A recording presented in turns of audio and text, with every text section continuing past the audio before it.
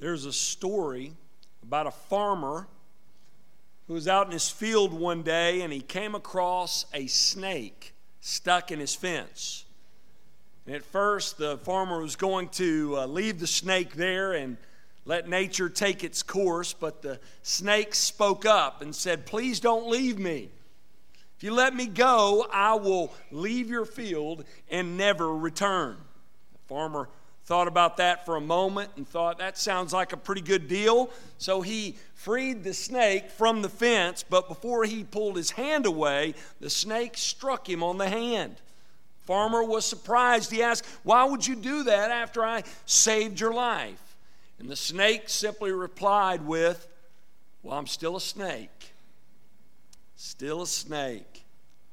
The point of that story is one's nature determines one's actions.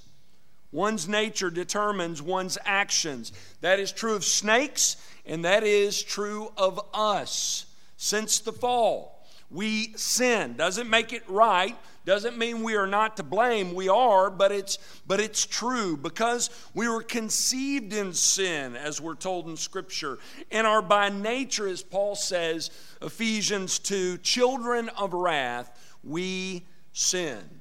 The opposite is true of our God, as the prophet Habakkuk said in the previous passage we looked at last week. Our God, He is a just, holy, almighty, covenant-keeping God who is faithful to His word. And because that is true, our God only does what a just, holy, almighty, covenant-keeping God does. He does what is right and good. He exercises justice. He keeps His word with His people. That's what we're going to learn today as we look at God's second response to Habakkuk in this book. If you have your Bibles, turn to Habakkuk chapter 2. Just a brief recap on where we are. Habakkuk is a prophet to the southern Jews. At this time, in the Old Testament, the Jewish kingdom was divided. There was a northern and a southern kingdom. Both kingdoms struggle with sin. God sends prophets to both to warn them. Neither heed the words of the prophets. Both kingdoms fall. The northern kingdom fell first to the Assyrians, and then the southern kingdom falls to the Babylonians. And Habakkuk was a prophet to the Jews in the southern kingdom before their fall. God's people are struggling with sin at this time, and Habakkuk is fed up. He wants God to step in and to set His people straight. He goes to God and he asks Him, "Why are you allowing for your people to continue in sin?" They were living, we learn, as if there was no law, as if the law had been paralyzed. Though God had given his people laws to live by, they were acting as if there were no laws, or at least no consequences to violating God's laws. So the prophet cries out and he says, "How long, O Lord? How long are you going to put up with us? Why are you allowing us to continue in sin? Why are you not responding? Why are you sitting idly by, just standing there looking on while your people continue in sin?" Well, in Habakkuk 1, we learn that God responds to his prophet. He basically tells him, "I am not going to delay for long. I'm going to judge my people, and I am going to use the Chaldeans as my instrument of judgment." Well, that response upset God's prophet even more. While he acknowledges in the passage we looked at last week that God is from everlasting, a holy, faithful, personal, covenant-keeping God who is just, he questions why a holy God who cannot look upon and associate with the wicked, why he would use a nation more wicked than his people as instruments of his righteous judgment. And we ended last time after Habakkuk asks these difficult questions for the prophet, not for God. Nothing's too difficult for thee, right? But for the prophet, he's asking these hard questions. After that, we learn that Habakkuk stands and waits like a watchman at a watch post for God's response. Well, this morning we're going to see that God is going to respond again. So we are going to look at God's faithful response. And we are going to learn in this response that our God is just as Habakkuk has described in the previous passage. He is a holy, personal, covenant-keeping, covenant-making, and covenant-keeping God. And while His ways are above ours, His ways are right and good. He is faithful and just. Notice a few things we learn here from this passage about God's faithful response. What we learn about God here from this response. First, we learn this. Point number 1. We learn here that God comforts the godly by promising judgment for the wicked. Look at verse 2. And the Lord answered me, write the vision, make it plain on tablets, so he may run who reads it. Now, last time we left the prophet Habakkuk waiting for God to answer. Here we have God's answer. He tells him in a vision. Now, that in a vision, it's also translated revelation. The Hebrew word means something that is seen. In Habakkuk 1:1, we're told that this prophetic book was a record of the oracle that the prophet Habakkuk the prophet, saw. Some commentators interpret this to mean that Habakkuk actually saw in a vision the Chaldeans destroying God's people and later what God would do to the Chaldeans. Others interpret this to mean that God explained this to Habakkuk in great detail, and that's the revelation or the oracle he received, this word from God. Either way, the prophet is going to get the picture. He receives word that God is going to punish his people at the hands of the Chaldeans, and then he's going to punish the Babylonians at the hands of their enemies. And he is told to write this vision down, to make it plain on tablets. He was to record this in a way that was to be clear and easy to understand. I believe Habakkuk does a good job here. Of course, he's carried along by the Holy Spirit, right? But this book, minus some of the detailed imagery that we have, we're going to see a lot of that in chapter 3. Some of the figurative language that we need to set aside and explain. We see in this book as we study it that it's pretty easy to follow. It's pretty easy to tell what's going on here. Here's just a brief synopsis. The prophet is upset with the wickedness of God's people. He cries out to God. God says he will punish his people with the Chaldeans. The prophet then asks, why are you going to use them? They're worse than us. And then God says, I will punish them as well. I'm going to bring them down. I'm going to crush them. And then in chapter 3, you have the prophet's response of praise to the Lord. And in that response, he shows fantastic faith in the midst of incredible difficulty. That's the book. Right there, in a nutshell, okay? This story was to be written down so that all could understand and so that the ones who read it would then run and spread the word to others. Verse 3, for still the vision awaits its appointed time.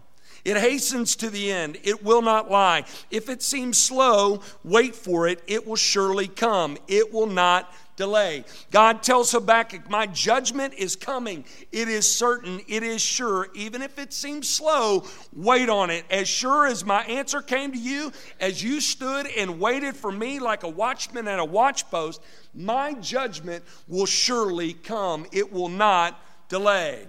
While this army, this Babylonian army is strong right now, they're moving across the known world, throwing down nation after nation, and while they will be the instrument I will use to judge my people, they are simply doing what they are doing for an appointed time. Their end is sure, and it is coming without delay. As we said earlier in this series, we learn here, as we learn throughout Scripture, that the enemies of God here are mere pawns in his hand and in his plan, and the Babylonians were no exception. At the appointed time, They will be destroyed. And in that day, there is nothing that they're going to be able to do to stop God's judgment. While they are a powerful army who worship their own strength, their God was their might, we're told, they cannot hold a candle to Almighty God. And folks, that is not just a message that is specific for the Chaldeans. That is a message that is true of all of God's enemies. It's a recurring message throughout Scripture that God is angry with the wicked, and one day at an appointed time, His hand of judgment is going to fall on them. Doesn't matter how strong they are. Doesn't matter how smart they are, how rich they are, how famous they are, how influential they are. If Christ is not Lord, if they are unrepentant and set against God in sin at an appointed time, His judgment is going to come down upon them. God has made that crystal clear in His Word so that those of us who hear it and read it would run and tell it. Like Habakkuk. You and me, believers, are to be making this message known that God's judgment is coming. There is an appointed day someday, and that someday might be today. So we got to be ready, and we got to call for others to be ready as well by repenting of sin and trusting in Christ alone for salvation. So God makes it clear that His judgment of the wicked is coming without delay. We also learn from this passage of Scripture, number 2, that God exposes the failures of the faithless and encourages faithfulness from the righteous. In the previous passage, while the prophet Habakkuk recalls all the wonderful truths he knows of God, he is confused at why a righteous and wrathful God would use a wicked instrument like the Chaldeans as His chosen instrument of judgment. He goes as far as reminding God of the wickedness of the Chaldeans, as if God needed a reminder, right? He tells him, he says, God, they're wicked. They are violent enemies of yours and your people. They have made idols out of their own strength. They are traveling around from place to place and mercilessly destroying nations and are getting wealthy off the spoils of those they are destroying. Well, notice here, God lets His prophet know that He knows all about the wickedness of this nation. Nothing is lost on God. He not only knows the wicked things that men say and do, He knows the wickedness of their heart. After promising to bring His hand of judgment down on this wicked nation, God shares with Habakkuk that their wickedness has not escaped him. He says, verse 4, "Behold, his soul is puffed up. It is not upright within him."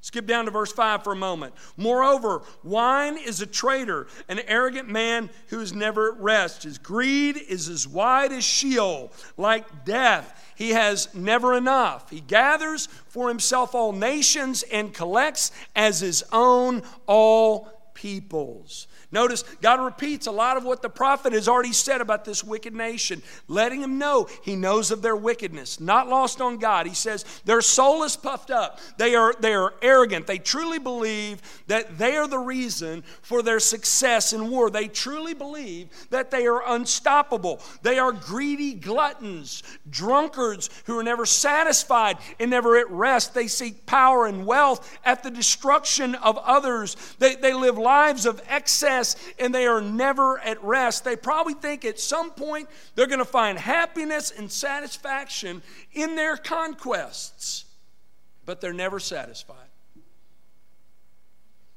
Their greed is as wide as Sheol, as wide as hell. Just like death never has enough victims. The Babylonians never have enough conquests. They gather for themselves nations. They're never at rest. They are a self-reliant, faithless group who are seeking fulfillment in this life and in their conquest, and they will never have it. Never. Same is true for many in our world today. There are many self-reliant, faithless people in our world today in hot pursuit of happiness in this life and in this life alone. But they're coming up short You know why? Because the temporal earthly things in this life cannot bring satisfaction that lasts. It will not happen.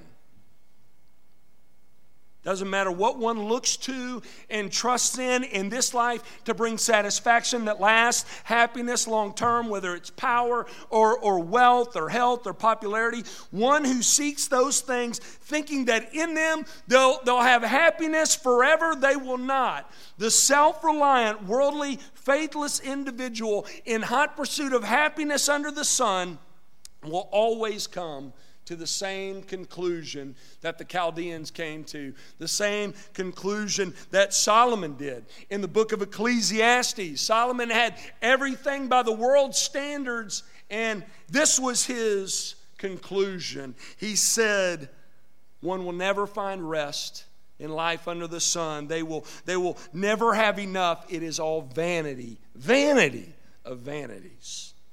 A life lived apart from God is a tragic life. It is an unfulfilled life. It is a wasted life. What's the alternative then? Into verse 4. But the righteous shall live by his faith. After giving Habakkuk the failures of the faithless, God then explains the response of the righteous. He says they're to live by faith, regardless of what happens in this life. No matter what difficulties one has to endure, the righteous are to live by faith. They are to rely upon God and trust in Him because of who He is and because of what He has done and because of what He has promised to do. No matter what, God's people are to faithfully trust in Him and follow hard after Him no matter what. The one who does is the one who finds true and lasting happiness and satisfaction.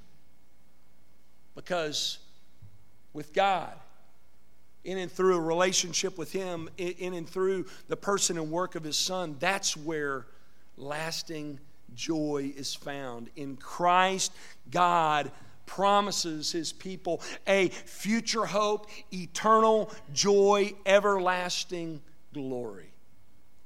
No circumstance in this life can rob us of what God has promised us through His Son, Jesus.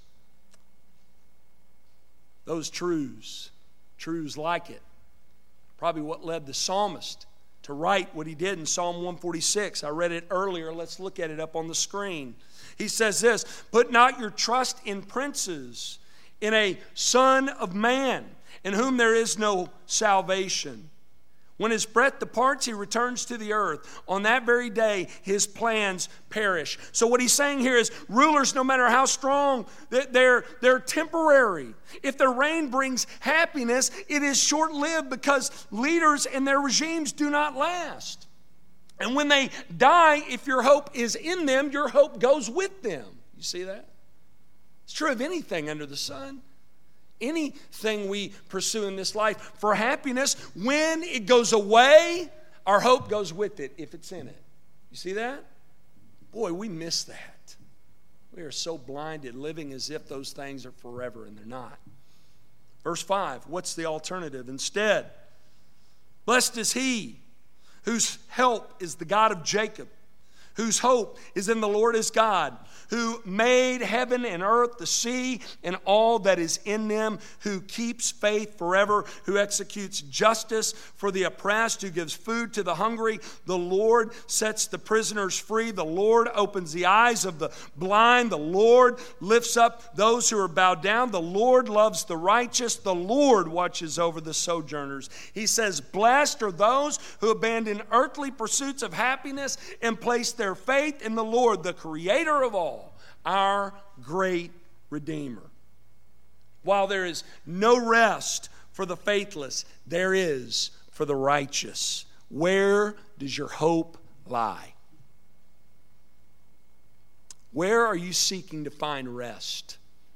Where are you pursuing happiness? Is it in earthly things, or is it in the Lord?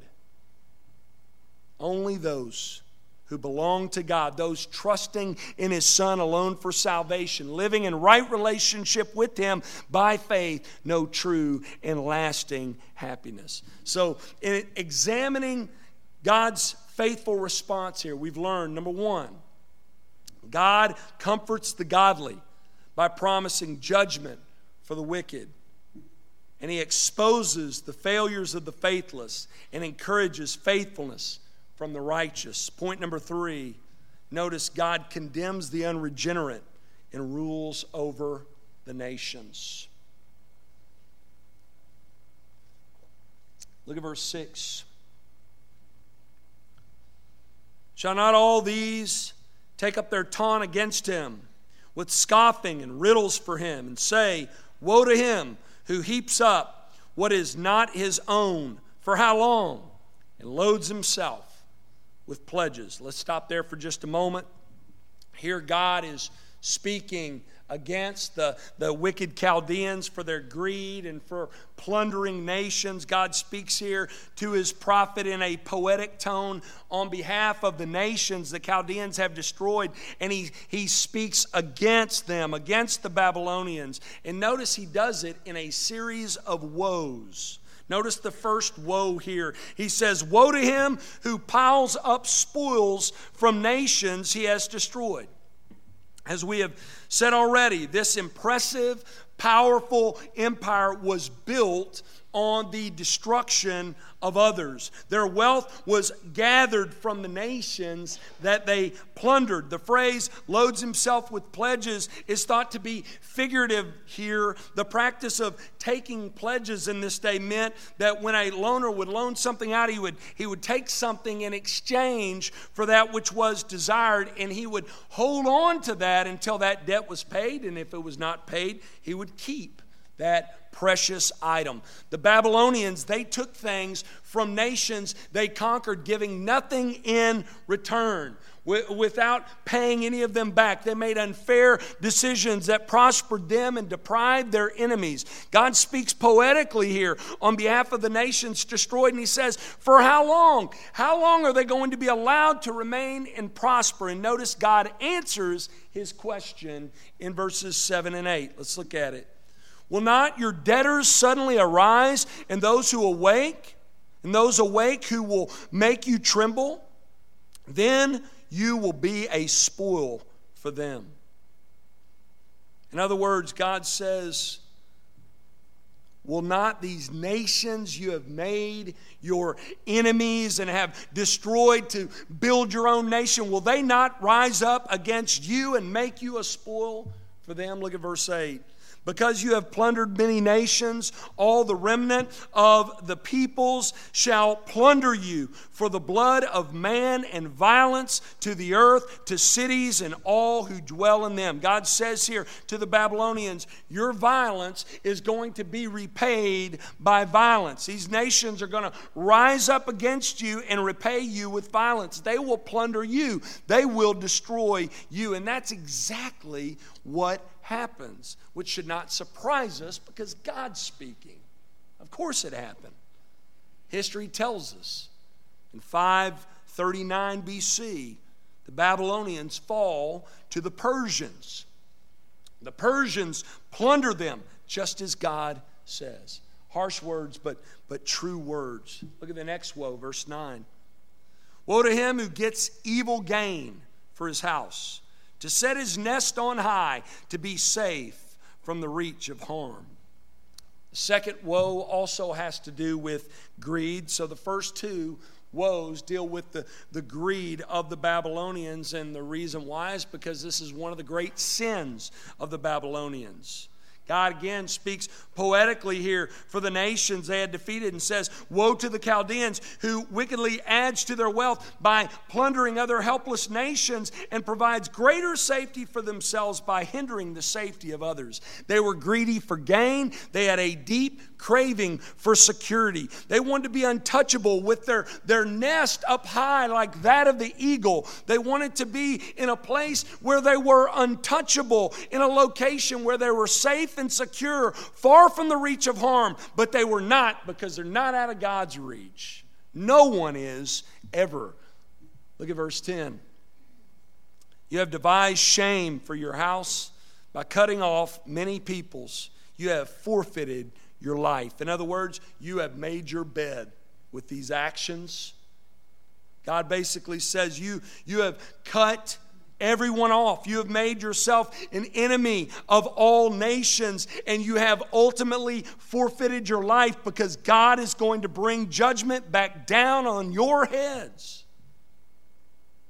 He is going to use another strong nation to judge them. They're going to pay the ultimate price for their wickedness and their greed. Verse 11, for the stone will cry out from the wall, and the beam from the woodwork respond. Now, it's unclear here whether or not Habakkuk is referring to the walls and the woodwork of nations they had destroyed, or the walls and woodwork that they had built, that they had constructed as a result of destroying the surrounding nations. We're not told, but either one applies. Okay? Habakkuk says, those you have destroyed, or that which you have built at the destruction of others, they bear witness to you of what you've done. They cry out against you. Next woe, verse 12. Woe to him who builds a town with blood and founds a city on iniquity. Notice here that God is speaking here about the Chaldeans' sins against humanity. The fact that they were extremely violent. They were murderers who built up their empire by spilling blood and through their wickedness. Verse 13. I love this. Behold, is it not from the Lord of hosts? Stop there for just a minute. God is setting up here what he's about to say next. He is commenting on the futility of these efforts by the Babylonians to build this great nation. While they worship their own might, act as if they are a god to themselves. They worship their strength, and they built this city on blood and iniquity. The Lord calls attention to the fact that he is the one with the true power. He is the Lord of hosts. The Lord of heavenly hosts, right? The God of angel armies. And anything they have, anything they have done, they have been allowed to do by him. Remember, he said in Habakkuk chapter 1, I am raising them up. And here in verse 13, look at it again. Behold, is it not from the Lord of hosts that peoples labor merely for fire, and nations weary themselves for nothing? Now look at Jeremiah 51:58 up on the screen. This will really help with what Habakkuk is saying here. This will shed light on what's being said here. Jeremiah 2 is speaking of Babylon's destruction here, and this is what he says. Thus says the Lord of hosts, the broad wall of Babylon shall be leveled to the ground, and her high gates shall be burned with fire. The peoples labor for nothing, and the nations weary themselves only for fire. While the Babylonians built up this impressive city and feel secure within their broad walls and high gates, they have built this city on blood, the blood that they have spilt and the spoils gathered from other nations. And while they feel as if they are out of reach from their enemies, they are not out of God's reach. They have labored to build this impressive nation in vain, because God is going to level their broad walls and burn their high gates to the ground with fire. And get this, through this great judgment that God is going to bring down on this mighty nation, the Lord is going to reveal his presence and his glory throughout the earth in a mighty way. Look at verse 14. For the earth will be filled with the knowledge of the glory of the Lord as the waters cover the sea. The Lord tells his prophet that after raising this nation up, he is going to bring this nation down, and he is going to, through that act, he's going to make his glory known throughout the earth. They're going to know who the true power is, where power truly resides, when God brings his hand of judgment down on them. Notice the fourth woe God gives to the Babylonians. Look at verse 15. Woe to him who makes his neighbors drink. You pour out your wrath and make them drunk in order to gaze at their nakedness. You will have your fill of shame instead of glory. Now, it is difficult in the first part of this passage to see whether or not the Lord is speaking here. Is he talking literally or through in part of this passage, or is he speaking figuratively throughout? And the reason why is because certain commentators explain that the Babylonians, they would abuse alcohol on a regular basis, and they would often have these wild parties where they would partake in these drunken, sexually immoral acts together, and they would also force these conquered nations to drink as well, and they would get them drunk, and then in their drunkenness they would bring shame upon them. So they literally did do some of these things. And God may have been speaking literally here, or maybe using these actions as an illustration for how the Babylonians had treated these nations in conquering them. Alcoholic drink and drunkenness is often used as an illustration of wrath as well, and is certainly used figuratively in a portion of this passage. The Lord seems to be saying here that in the same way the Babylonians poured out their wrath on all nations and brought them to shame and ruin, he's going to do the same for them. Notice what he says here in verse 16. You will have your fill of shame instead of glory. Drink yourself and show your uncircumcision. The cup in the Lord's right hand will come around to you, and utter shame will come upon your glory. The violence done to Lebanon will overwhelm you, as will the destruction of the beasts that terrified them. For the blood of man and violence to the earth, to cities and all who dwell in them. So as the Babylonians had brought other nations to shame and ruin, God assures Habakkuk that he is going to do the same to them. He will show their uncircumcision. Now remember, circumcision was a sign of God's covenant people. So God is going to show the Babylonians to be enemies of his in the way he deals with them. He is going to show their ungodliness. He is going to show that he is set against them. They are going to be forced to drink of God's wrath from his cup, and he is going to bring this seemingly glorious, powerful nation to complete ruin.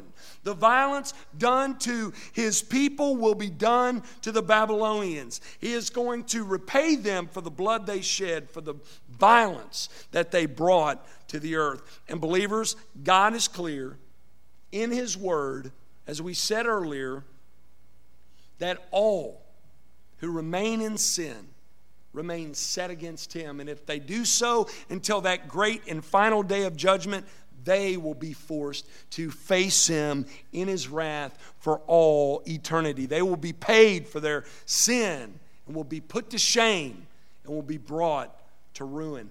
Praise be to God that he has provided a way of rescue for his people. That's why we refer to it as good news. He has provided rescue for us. Folks, God sent his Son and humbled him. Christ emptied himself. He became one of us, and a lowly one of us at that. He was obedient to the point of death, even death on a cross. Look at this quote from Martin Luther up on the screen. I thought it was appropriate. We got Reformation Sunday coming next Sunday, and Reformation Day on the 31st. Listen to what Luther said. I love this quote. The Son of God descended from heaven into this humility and came to us in our flesh, laid himself into the womb of his mother and into the manger, and went on to the cross. This was the ladder that he placed on earth so that we might ascend to God on it. It's good, isn't it?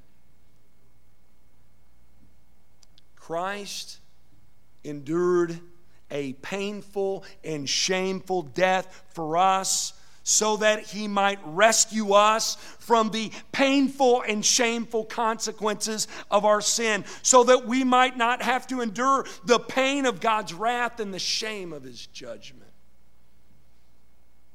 That's good news. That is good news. Let's look at the fifth woe. Look at verse 18. What profit is an idol when its maker has shaped it? A metal image, a teacher of lies? For its maker trusts in his own creation when he makes speechless idols. Woe to him who says to a wooden thing, awake, to a silent stone, arise. Can this teach?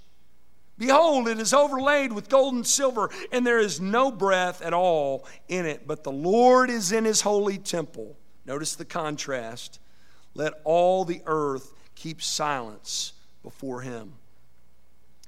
So we learn here, in addition to being a greedy, arrogant, faithless, violent nation, the Babylonians were also idolatrous. In this final passage here, the Lord assures his prophet that another reason his hand of judgment is going to fall on the Babylonians is because they were an idolatrous people. In this passage, the Lord exposes the foolishness of idolatry as he does throughout Scripture. But this is a good one here on what he says. He asks another rhetorical question here. He says, what good is an idol? It is man-made, speechless. It cannot teach. It cannot provide guidance to the worshiper. There is no benefit to it. It's nothing. A wooden thing, a silent stone. There is no breath in it at all. It is speechless. The Lord says, woe to him who says to a wooden thing, awake, to a silent stone, arise. Foolish. And while we might just shake our heads at these wicked Babylonians and just call what they're doing foolish here, know that we too have many idols just like that. Useless, worthless things that we put our trust in. We too have man-made things we put our trust in. Many things we look to and cling to and believe in. Things we believe will satisfy us long term. Look at this quote by John Calvin up on the screen. He says this: the human heart is an idol factory. Well, that's true. Leave that up for a minute and let it soak in. So true.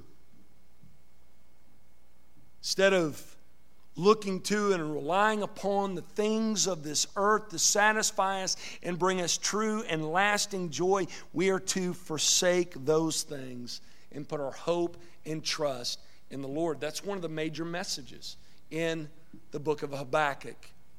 Look at verse 20. Notice the contrast again. But the Lord is in his holy temple. Let all the earth keep silence before him.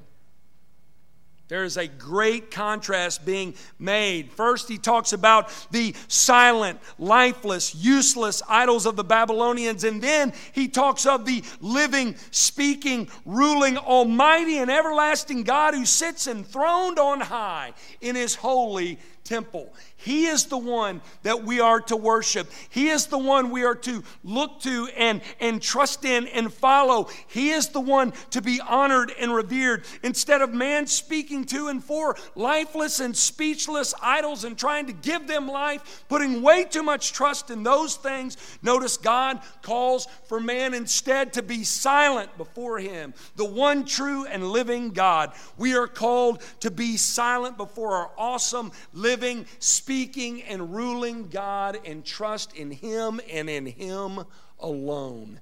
Period. End of story. That's it. So to end this morning, I want to ask you once again, where does your hope lie? Is your faith and trust in the Lord, or is it in earthly things? Is it in yourself? Are you similar to the Babylonians in that you are a self-reliant, faithless individual who is seeking satisfaction in this life and the things of this world apart from and opposed to the living God? Are you trusting in your own strength, in wealth, health, status to make you happy? Would you say that a characteristic of your life is that you're in hot pursuit of happiness in this life and in this life alone? If so, let me ask you a question. How is that going for you? Have you stopped? Are you now at rest? God tells us that true and lasting happiness is found in and through a right relationship with Him through the person and work of His Son. If you're restless this morning, I invite you to place your faith and trust in the Lord, because get this, He and He alone is able to grant lasting satisfaction to a restless, hungry, and thirsty soul. Let's pray together.